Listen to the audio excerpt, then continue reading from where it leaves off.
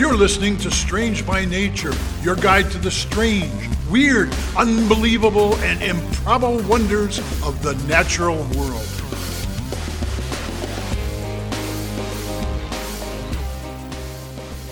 Hello, everyone. Thanks for being here today. I am Kirk Mona, and I am joined today by Rachel Ginza and Victoria Thompson. We are all professional naturalists who together have scoured the world for weird and wonderful wonders just to please your mammalian brain's desire for novelty. Isn't that nice? Let's do this. Welcome to the show, everyone. I'm so Yeah. excited to be here this week. Kirk, I get to start us off this week. And Kirk, I believe I actually texted you when I found out about my topic this week. It was one of did you? those, I did. It was one of those moments where I think I texted our group chat actually. Oh, where, I see. I thought you were saying you texted me what the topic was. Oh, I don't remember absolutely that. You not. did. I got a text from you that you were like, I just found the topic. Exactly. And boy, howdy. I'm excited. Okay, lots of excitement. So, Kirk, tell me, as a naturalist, what do you know about lakes and rivers? How much time you got? That's very fair. I know it's a weird question, right? What a question. Right? What a question. Yeah, I Because mean- you and I, we live in the land of over 10,000 lakes. We have a Correct. major river that flows through the entirety of most of our state. Several. Yeah. Yeah. So we truly teach about lakes and rivers all the time, all year round. Yep. But what do you Yeah, what do you know? walk What on are the some lake of the in the basics? winter, drill holes through it, do all kinds of Exactly. stuff. What are some basics that you know about lakes and rivers, Kirk? Oh my gosh. They are bodies of water. Mm-hmm. One is generally considered to be self-contained, Mm-hmm. being the lake, although they can have, inflows and outflows. Rivers often will connect up to the lakes, and Right. rivers are a body of water that's more of a linear flowage, Mhm. draining a watershed. Often Uh-huh. the river may start at a lake and drain the lake to far away locations. Right. How's that? Fabulous. Now, do you know where you Oh, find thanks. lakes and rivers, Kirk? Where do you find those? On Earth, Rachel? All right. all On the right. ground? Oh, on the ground, I- you say. My first instinct, actually, when you asked that question, was to say in low spots, Mm, right? Good. But low Good. spots is, of course, relative. You can have what are called hanging lakes, Mhm. which are lakes that are perched up above a much higher level than the surrounding water. Mhm. Basically, any sort of shallow bowl that can fill with water where it doesn't easily and quickly drain out, you can get a lake. So it doesn't have to be the lowest spot in an area, but Mm. generally, depressions, I would say. All right. All right. Now, what if I were to tell you, Kirk, that I'm while so worried about where this is everything leading. everything that you just said is true and very valid, Right. lakes and rivers However- also can be found underneath the ocean, SpongeBob style.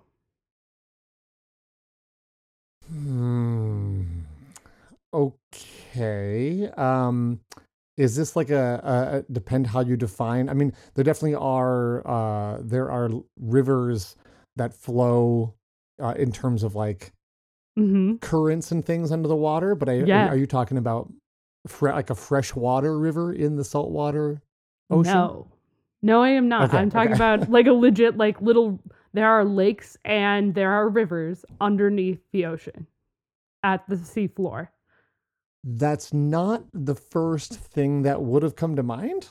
Right? Right. Obviously, it wasn't. So, what do you? It's I'm wild. curious if this is sort of like a pedantry type thing where like we call it a lake and a river, but it's something different, or if it's something even more mind blowing. So, below Little our bit, but minds. it also like blew my mind. So biggest cool. question, how does this work, right? Because it's underneath the Yeah, water, yeah. it's underneath the ocean. So there's already you lots have of water water. in water. How do you It's make water a in distinction? water, Yeah. and it looks like SpongeBob style, like an actual river with its own bounds and everything. So we're gonna break it down. Makes no sense Makes absolutely no sense. It comes down unless to this involves melting glacial water. sometimes. So Okay. it does come down to the geography and the composition of the sea floor. Mm-hmm. This often occurs where major rivers exit land and go into, and into the the ocean. That is Yeah. part of it as well. But most of it is at the seafloor, underneath all of the sand that's there and the sediment on the top of Oh, the seafloor. There are layers of so salt. subterranean sort of? Yeah. So underneath that layer, Okay. the layers of like sand in the seafloor is thick layers of salt. And seawater actually seeps up through those layers of salt. And as they're seeping up through the layers of salt, they actually are dissolving some of that salt, making it have a saltier content than the seawater above it, which makes it denser because it has more salt in the composition. So that water is denser than the surrounding water. So this is very different than where you were saying like water from a river is going in. Is this water that is under this layer originally came from like where rivers were coming in? Or are those two I will totally explain that. unrelated things? There's two kind of related effects for it. So But basically the idea is we have sort of super salty water that's not really mixing with the regular salt water in the ocean. exactly, because it's denser. I'm with you. So it settles then in low spots on the seafloor. And eventually it does form like a river or a sea or a lake with its own Like boundaries. a hyper saline lake. Exactly. But it's just underneath the water. Cool.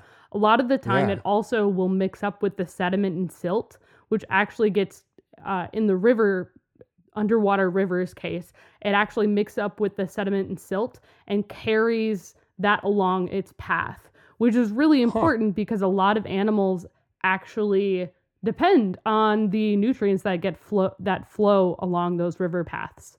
It's wild. Oh, for sure. But because it is denser than the water above it, and it's in the lowest part of the seafloor, it causes that lake or river to have its own shoreline. They even have their own wave patterns. Okay, that are separate underwater waves. That are separate from the water above it. Whoa. Okay, this is cool. It's so cool.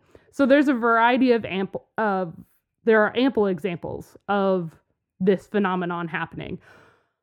One example that's huge is the Monterey Canyon.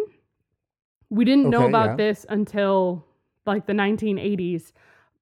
But the thing is, it's 2 miles below the surface of the Pacific. So it's off the coast of California. Oof, and this particular canyon has a silty sediment saltwater river flowing through it. And it flows about 200 miles. Okay. But there are other rivers that have been documented that we're still finding and exploring that are thousands of miles long. Wow. Mm-hmm. Very cool.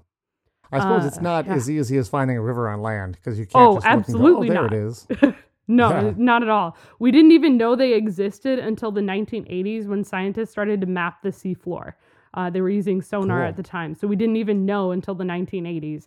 And in fact, I don't know if you know about this. You feel like a type of person who would know about this. There's actually estimations that so Greenland had like the cabling system for something, I think the electrics or something in 1929. Something took it out. And scientists now think it was probably an underwater river that took out the sea cabling. Oh, wow. Okay. Mm-hmm. Interesting. Oh, yeah.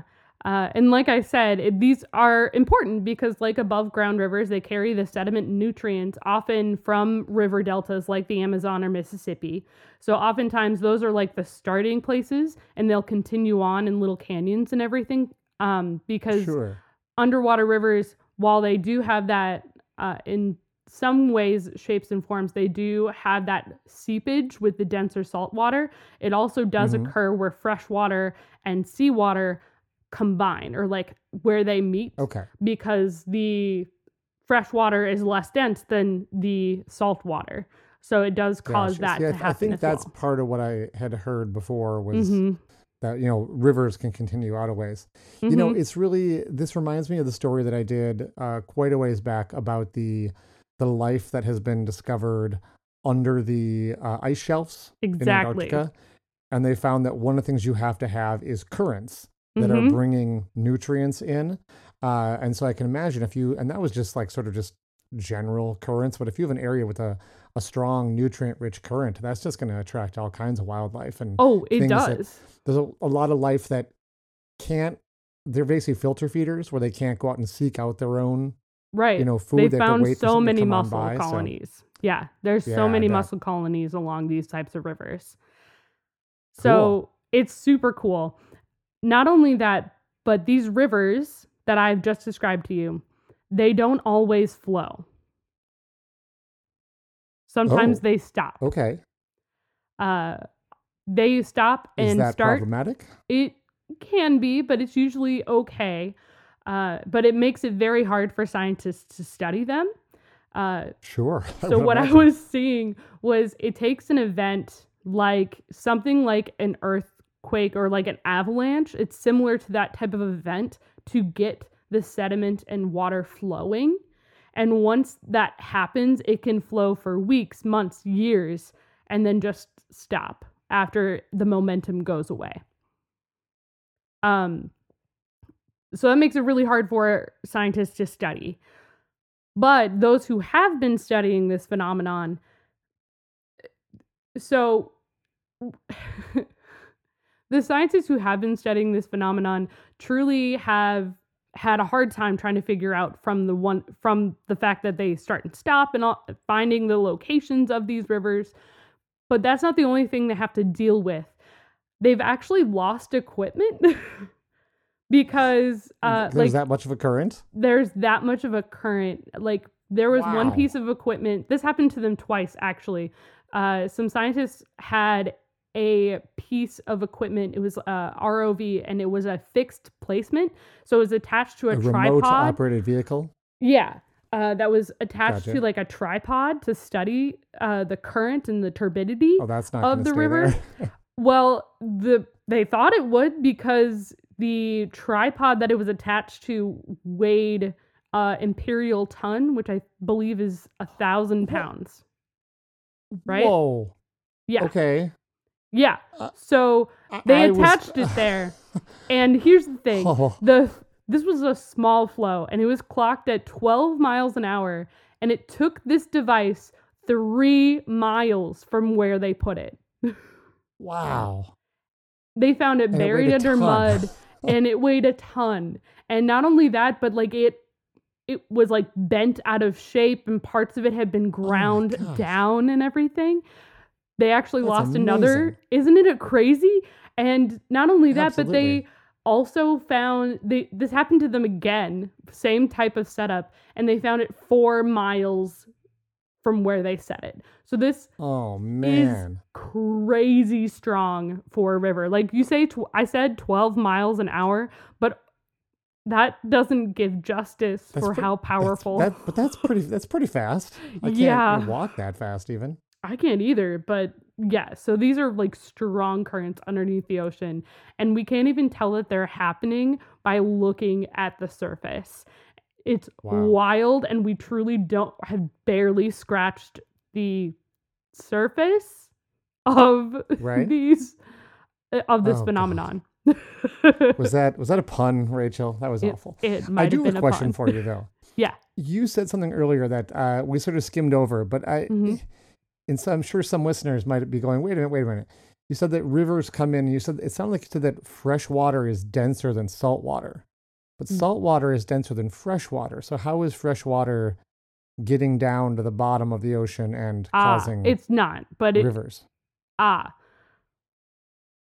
That is not what I meant. Saltwater is very Okay. much denser than fresh water, but because the fresh Okay, water good. is I thought I flowing was losing above my it, mind there. it creates like a separation between the fresh water and the salt water underneath the fresh water. If that makes sense. So there's the Nope. salt water, there's Yep. a barrier where like They aren't mixing at all, and then on top of it Mhm. is the fresh water, and the salt water will But flow separately from the fresh water. okay, but does that somehow drive a current for like the river No, underground, the under the water? it does not. But it does Oh, bring okay. in some of the sediment Oh, and it's just things for like the that. nutrients. A lot of it is the Okay. nutrients and stuff, and that's I just thought it where was it the kind of water starts. and the current.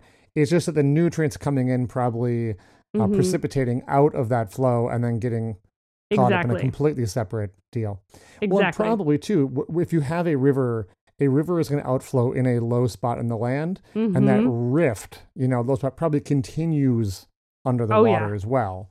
I see. Okay, I thought it The was somehow that movement kind water of was keeps it actually like going. sinking down, and I'm like, No. gosh, that shouldn't happen. Okay, so probably the That would be nutrients wild. are sinking down and getting caught up in totally different river system. Exactly. Very cool. It's Very so cool. cool. But yeah, I found out about this earlier this week and was like, "Welp, I know what I'm doing." Absolutely. All right. Well, that's what I have for you this week. Underwater rivers you. and lakes. It's wild. My sources were a BBC article by Richard Gray, Ocean Today by NOAA, PBS, and Ripley's Believe It or Not, which actually had some really solid information. So, Sweet. yeah. So we're going to take a quick break, and when we return, Kirk, can't wait to see what you got. You'll find out.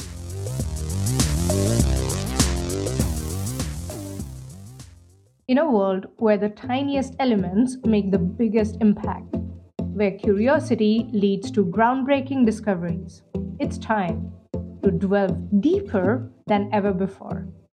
Welcome to Under the Microscope, the podcast that zooms into the captivating world of materials and nanoscience.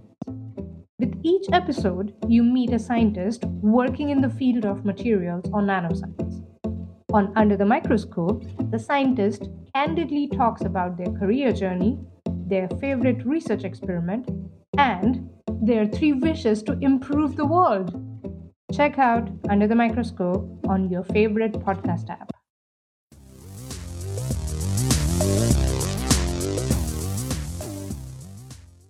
Hey, welcome back, everybody. Rachel, I need both your help and a laugh. So Okay. I want you to do the following. Okay. I want you to place your tongue firmly against the roof of your mouth, like right behind your back teeth, and anchor it there so you aren't tempted to cheat. Okay, Now, when you say like the without- back of my mouth or the back of my teeth, you mean the back of my front teeth or like my top teeth Yeah, or basically bottom teeth? stick your tongue to the top of your mouth so you can't move it. Okay. Uh-huh. And now what I want you to do is I want you to, as clearly as possible, without moving your tongue, say the following sentence. Oh no. You are listening to the Strange by Nature podcast. You are listening to Strange by Nature podcast. I mean, not bad, not bad. My this tongue is just a definitely really basic moved a little bit. Yeah, right. I mean, it's you almost can't not, right? Because it's such an Right. important part of language. It's just a really basic test, but it shows one of the many ways that tongues are important.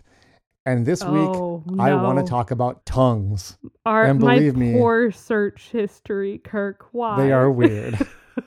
Are you talking about like So- human tongues or tongues in general? All of them, Rachel. So we believe tongues evolved about 350 million years ago. Wild. So that's a long time. That This is is actually so kind long. of tough to nail down because soft tissues like tongues often don't fossilize. Right. But the evolution of tongues probably occurred because of a new selective pressure on animals at that time. And Rachel, I'm going to put you on the spot, and listeners at home, you can play along as well. Okay. Can you guess what changed? What was the new pressure that drove the evolution of the tongue? Ooh. Something was happening about 350 million years ago. Okay. 350 million years ago. Let's see. About that point in time, wasn't it the Cambrian explosion? Or was that about when the dinosaurs started? Cambrian explosion was like 500 million years ago. Oh, okay. So we have, much Is it after the- that. Because I feel like that's around the time dinosaurs started showing up. Well, this would be the Carboniferous period. Carboniferous. Um, Okay, so there's a lot more plants. There's more ferns and things at that point in time. Um, more leafy greens. Would the pressure be like the need of communication and like socialization? Good guess. Or It maybe has to do with those plants in a weird way. like people or like animals needing to eat Definitely not people. flat Oh, things? okay. Well, yeah, I think you're honing in on it. Leaves? We believe Leaves. this is around when tetrapods, vertebrate animals, started to come Coming onto on land. land. Aha! Yeah, Well, I was thinking So if about you- land, so there you go. There you go. okay. So when you're in the water, like say a fish, right? You're going to use suction to help you swallow food. Right. And water works really well. You just kind of like slurp it in and pushes the food down. But air, pardon the joke here, but air sucks at sucking. It isn't viscous enough to That's push terrible. food down, right? No, not These at all. these animals, it's hard to say, possibly had gills. So like this might not be an issue, but if you had lungs, literally inhaling your food can also be fatal. So Oh yeah. not the greatest way to get food into As you. someone who's done so- that, bad times. Yeah, aspirating. So researchers speculate that animals came to land, grabbed food, and then maybe carried it back to the water where they could actually swallow it. Right. And over time, those that evolved, and we're talking over millions of years here. Yeah, and I'm thinking Uh, like amphibians and everything starting off with Absolutely, yeah. Think like salamanders too, Uh-huh. like starting part of their life in the water and then they're on land. We may be Mhm. seeing sort of a recreation of that development there. that. Mhm. But the idea is that over time, those that evolved a tool in their mouths to help actually shove food down their throats were able to just stay on the land, which is a Mhm. big advantage because there's a lot of unexploited food on the land that no one else is eating. So you have more uh, variety for your diet if you can eat all that stuff. Exactly, and less competition. It's all about Mhm. exploiting areas with less competition. So it seems that both having a tongue and being a terrestrial vertebrate like we are, Mhm. basically go hand in hand. They've probably almost always existed together, which is a pretty cool thing. And being that tongues have been around for such a very long time, it isn't any surprise that there is an incredible variety of tongues out there. And Rachel, There's some of so them many. are just bizarre and strange. I'm not even going to talk about all Really? the colors and stuff, right? Oh my goodness. We've talked on the show about how a salamander's tongue can be almost as long as their body, but many Yup. members of the amphibian class also have what's actually called ballistic tongues. They don't just Right. stick them out like we can do, but they actually ballistically explode out Yeah, of their it's like a mouths. flip thing too. Yeah, right? but not even like a flick. It's a totally different thing that we can't even do. It's such an explosive burst. It's a different mechanism. There's even one. Wild. It's a salamander, I believe, where it actually goes so far out of their mouth that like some of the bones of their, I should say their jaw, like extend out of their mouth Oh. with it. That's how far out it's extending. No. So this isn't just No. sticking out your tongue fast. This is a whole other thing, right? That's wild. Yeah, and they're doing this to catch prey. So there's all kinds of cool physics and biology at play that actually allow those tongues to stick to and then retrieve their prey. And I mean, look, I can pick up like popcorn with my tongue or something, but that's not Right. the same as Not what's at all. going on with these We're animals. not effective at that, right? No. So likewise, in the retrieval category, we have woodpeckers. And as a giant bird nerd, I think woodpecker tongues are amazing. They're pretty cool. First of all, they're very long, but they have Mm-hmm. these hard keratin tips that are actually barbed like a series of fishing hooks. And I think people think of woodpeckers just pecking into a tree and grabbing insects with their beaks. That's what I think most people, your average person probably assumes happened. Right. But the that beak is just not. there to make the hole. And then they put their tongue into that hole. And what they're looking for when they're making these holes in the tree is they're looking for tunnels that bark beetle larvae have made under the bark of the tree. And when they find one of these tunnels, they can stick their tongue through the hole into the tunnel, turn at a 90-degree angle, What? and then dart around down in that tunnel, hoping to spear a larva and pull it out.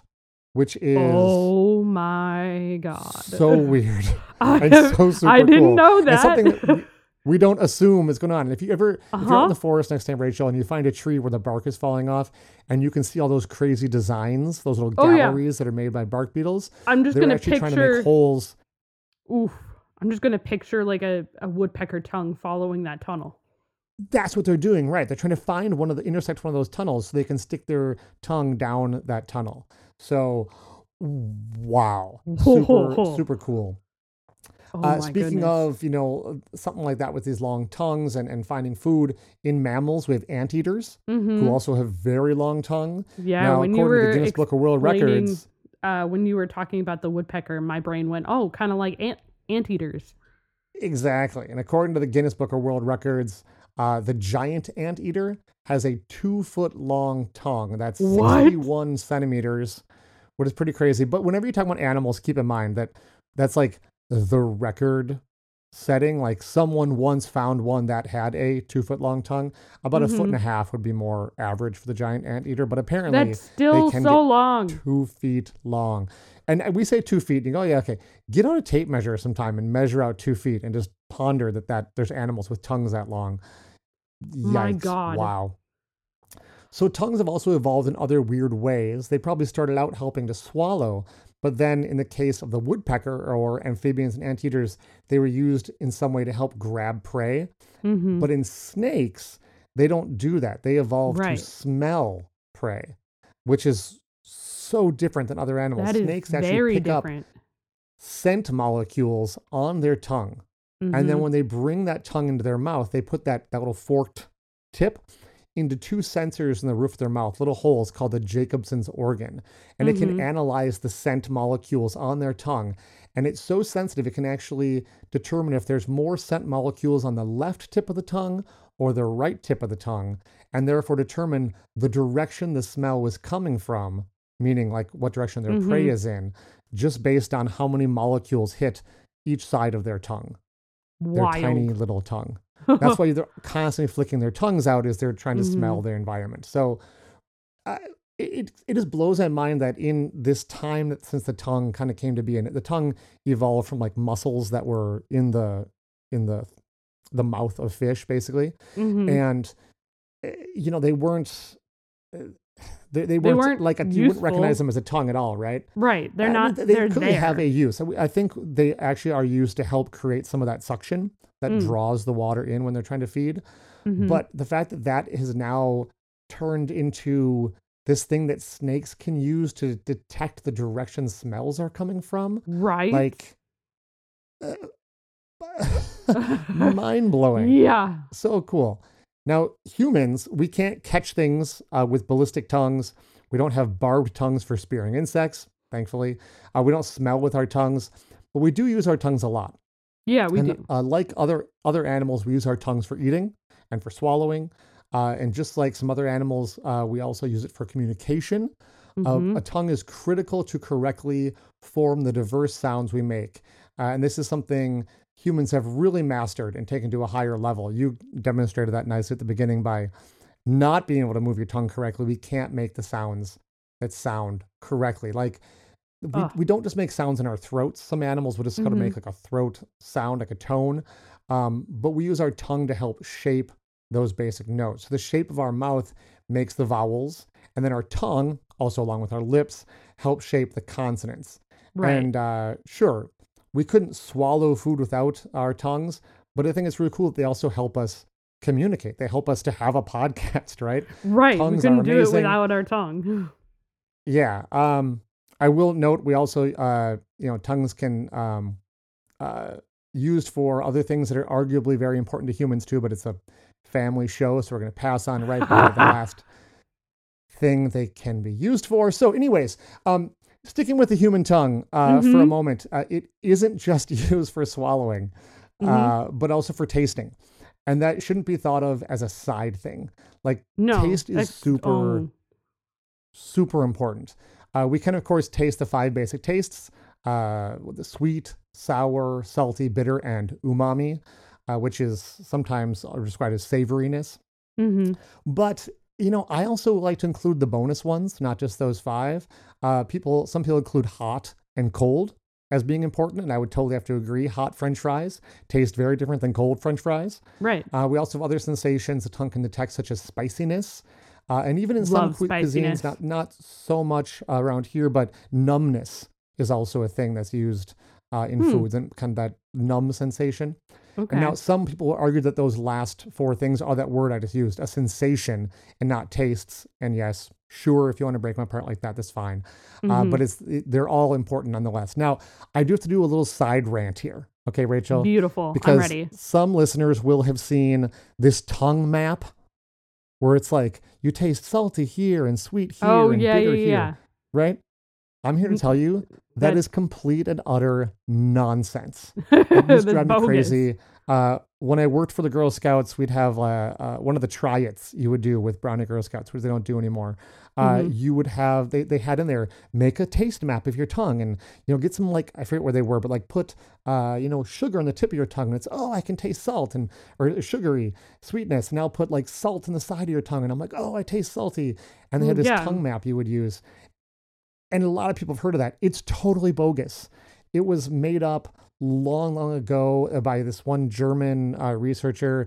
And very quickly, like, scientists were like, no, that's not how it works. But for some reason, it like got into pop culture. And you see all this like, the tongue map, different parts of your tongue taste different tastes. It's like, no, your whole tongue tastes everything. It's not, there are not zones like that taste stuff on your like tongue. taste buds or anything like that. Yeah. I mean, there are different types of receptors that can taste different things, but they're spread out over your whole tongue. It's not like they're concentrated in specific spots where you can only taste that. So just got to get that out of the way. Stop spreading that idea around. Stop showing that in science classrooms. Like, that image just needs to go away because it's totally wrong. It's kind of like how we still believe carrots are, like you said, how carrots improve your eyesight. Oh, the whole carrot and night vision myth. Yeah, if you don't know that one, we talked about it. Go back, find that episode. So back to the show. Flavors or sensations, they're all things that we experience with our tongue when we eat. And again, that's what it really comes down to. What the tongue is doing is help us test food out to make sure it's safe to eat. Things that taste bad are often toxic. That's why they taste bad to us, because we've learned through the very hard way that, certain flavors are going to kill us. And it's just hardwired into our brain to go, ooh, that tastes bad. It's like, yeah, because things that taste like that are often poisonous. So our tongues, in a weird way, is a guardian of our bodily health, which is pretty cool. That's a wild thing to say, but I know, cool. Right? And they're also really good at detecting things that are rare. So your tongue is extra sensitive to salt and sugar and fat, because those are the three hardest things to find in nature, and they're things that our body very badly needs. So our tongue is exquisitely sensitive to detecting them, and we crave them because they're so important. And of course, now that we have like processed food, we fill them with salt and sugar and fat in enormous quantities that would never be possible in nature. And now I want French fries. That's gotten us in some trouble, but that's a subject for another episode. So before I kind of wrap up, I can't really talk about the tongue without talking about saliva. So let me go through a few weird saliva facts. It's pretty amazing stuff. Wild. Yeah, and we could do a whole deep dive on this, but obviously it lubricates the food, that helps it be more easily pushed down our throat so the tongue can do its job easier. But it also has enzymes in it that actually start to break the food down. And I remember learning that in like, I don't know, middle school or high school or something, and being like, but it's barely in your mouth. Like, seriously? It's about to dump into a vat of acid? Like, what's the point of that? I think part of that is that it has to do with how we taste food. The tongue itself cannot taste food without saliva. So the saliva, those enzymes start to break down just a little bit of that food and get some of those molecules of the food into the saliva. And then that can help transport those molecules into the little receptors on your tongue, your taste buds. So if the saliva wasn't there, you basically would not be able to taste your food. And as we said, tasting food, pretty important. Super important. Yeah. Yeah. So pretty cool. Another little fun bit is that apparently foods that are sour or carbonated actually increase the amount of saliva you produce. and it could potentially make the food like taste stronger, and Okay. definitely makes it easier to swallow. That there've been some research that's shown that like carbonated or sour foods are actually easier to swallow. So it's Hmm. kind of cool. That is cool. And I think we've talked a little bit. You just Victoria talked recently about the shrews and how saliva can be venomous, or in the case of things like I think Komodo dragons, things like that, they can actually be so full of like bacteria and stuff that it breaks that things basically down. they can be toxic when they bite other animals and can eventually kill them. So saliva is its own thing, but they work with tongues. So I mean, tongues. Really weird and super important. So That's what I wild. got this week. What a weird topic, Kirk. Yeah. Now I will say, Thanks. as I was researching a lot of this, I stumbled upon an article and I'm like, oh my gosh, this article talks about a lot of the things I've already found. And someone else already did a really good deep dive on this. Elizabeth Pinisi wrote a story called Tales of the Tongue in Science Magazine. I highly recommend you seek it out and check it out. She goes into greater detail too, talking about how sort of perhaps even the tongue, we learned how to grab things with our tongue before we learned how to have dexterity with our hands. Like basically What? the brain's like our ability to do things like write and be so dexterous with our hands may actually be linked to the evolutionary ability of tongues to be so dexterous. She goes in a deep dive on this. It's fascinating. Highly That is recommend Tales of the wild. Tongue. Check it out. It's not that long a read. But that's what I got for you this week. And Rachel, it's the end of another great week.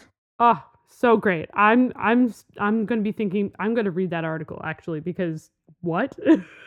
That's wild. Yeah, go check it out. Ugh. Yeah, well, Thank you, happy Kirk. 2024, I believe here. Should come out in I 2024. think so. Yeah. We Ooh, made we it. got another great and amazing year of stuff coming your way, and I'm excited so for next exciting. week. Next week is going to be. I already know what my Yeah. topic is. It's going to be weird. I know what my topic is too. We're going to play a game, Kirk. Oh, I'll see you next week for our game, Rachel. All right. See y'all next week. Thanks, everyone. Bye bye. Bye. Thanks everyone for listening to today's show. Be sure to subscribe. New episodes drop every Wednesday, and we love sharing this strange world with all of our listeners. If you would be so kind as to leave us a 5-star review, that would be great. It lets other lovers of the strange discover the show. You can reach out to us on social media by searching for Strange by Nature Podcast on Twitter, Facebook, and Instagram. You can send us an email as well. Our address is contact@strangebynaturepodcast.com.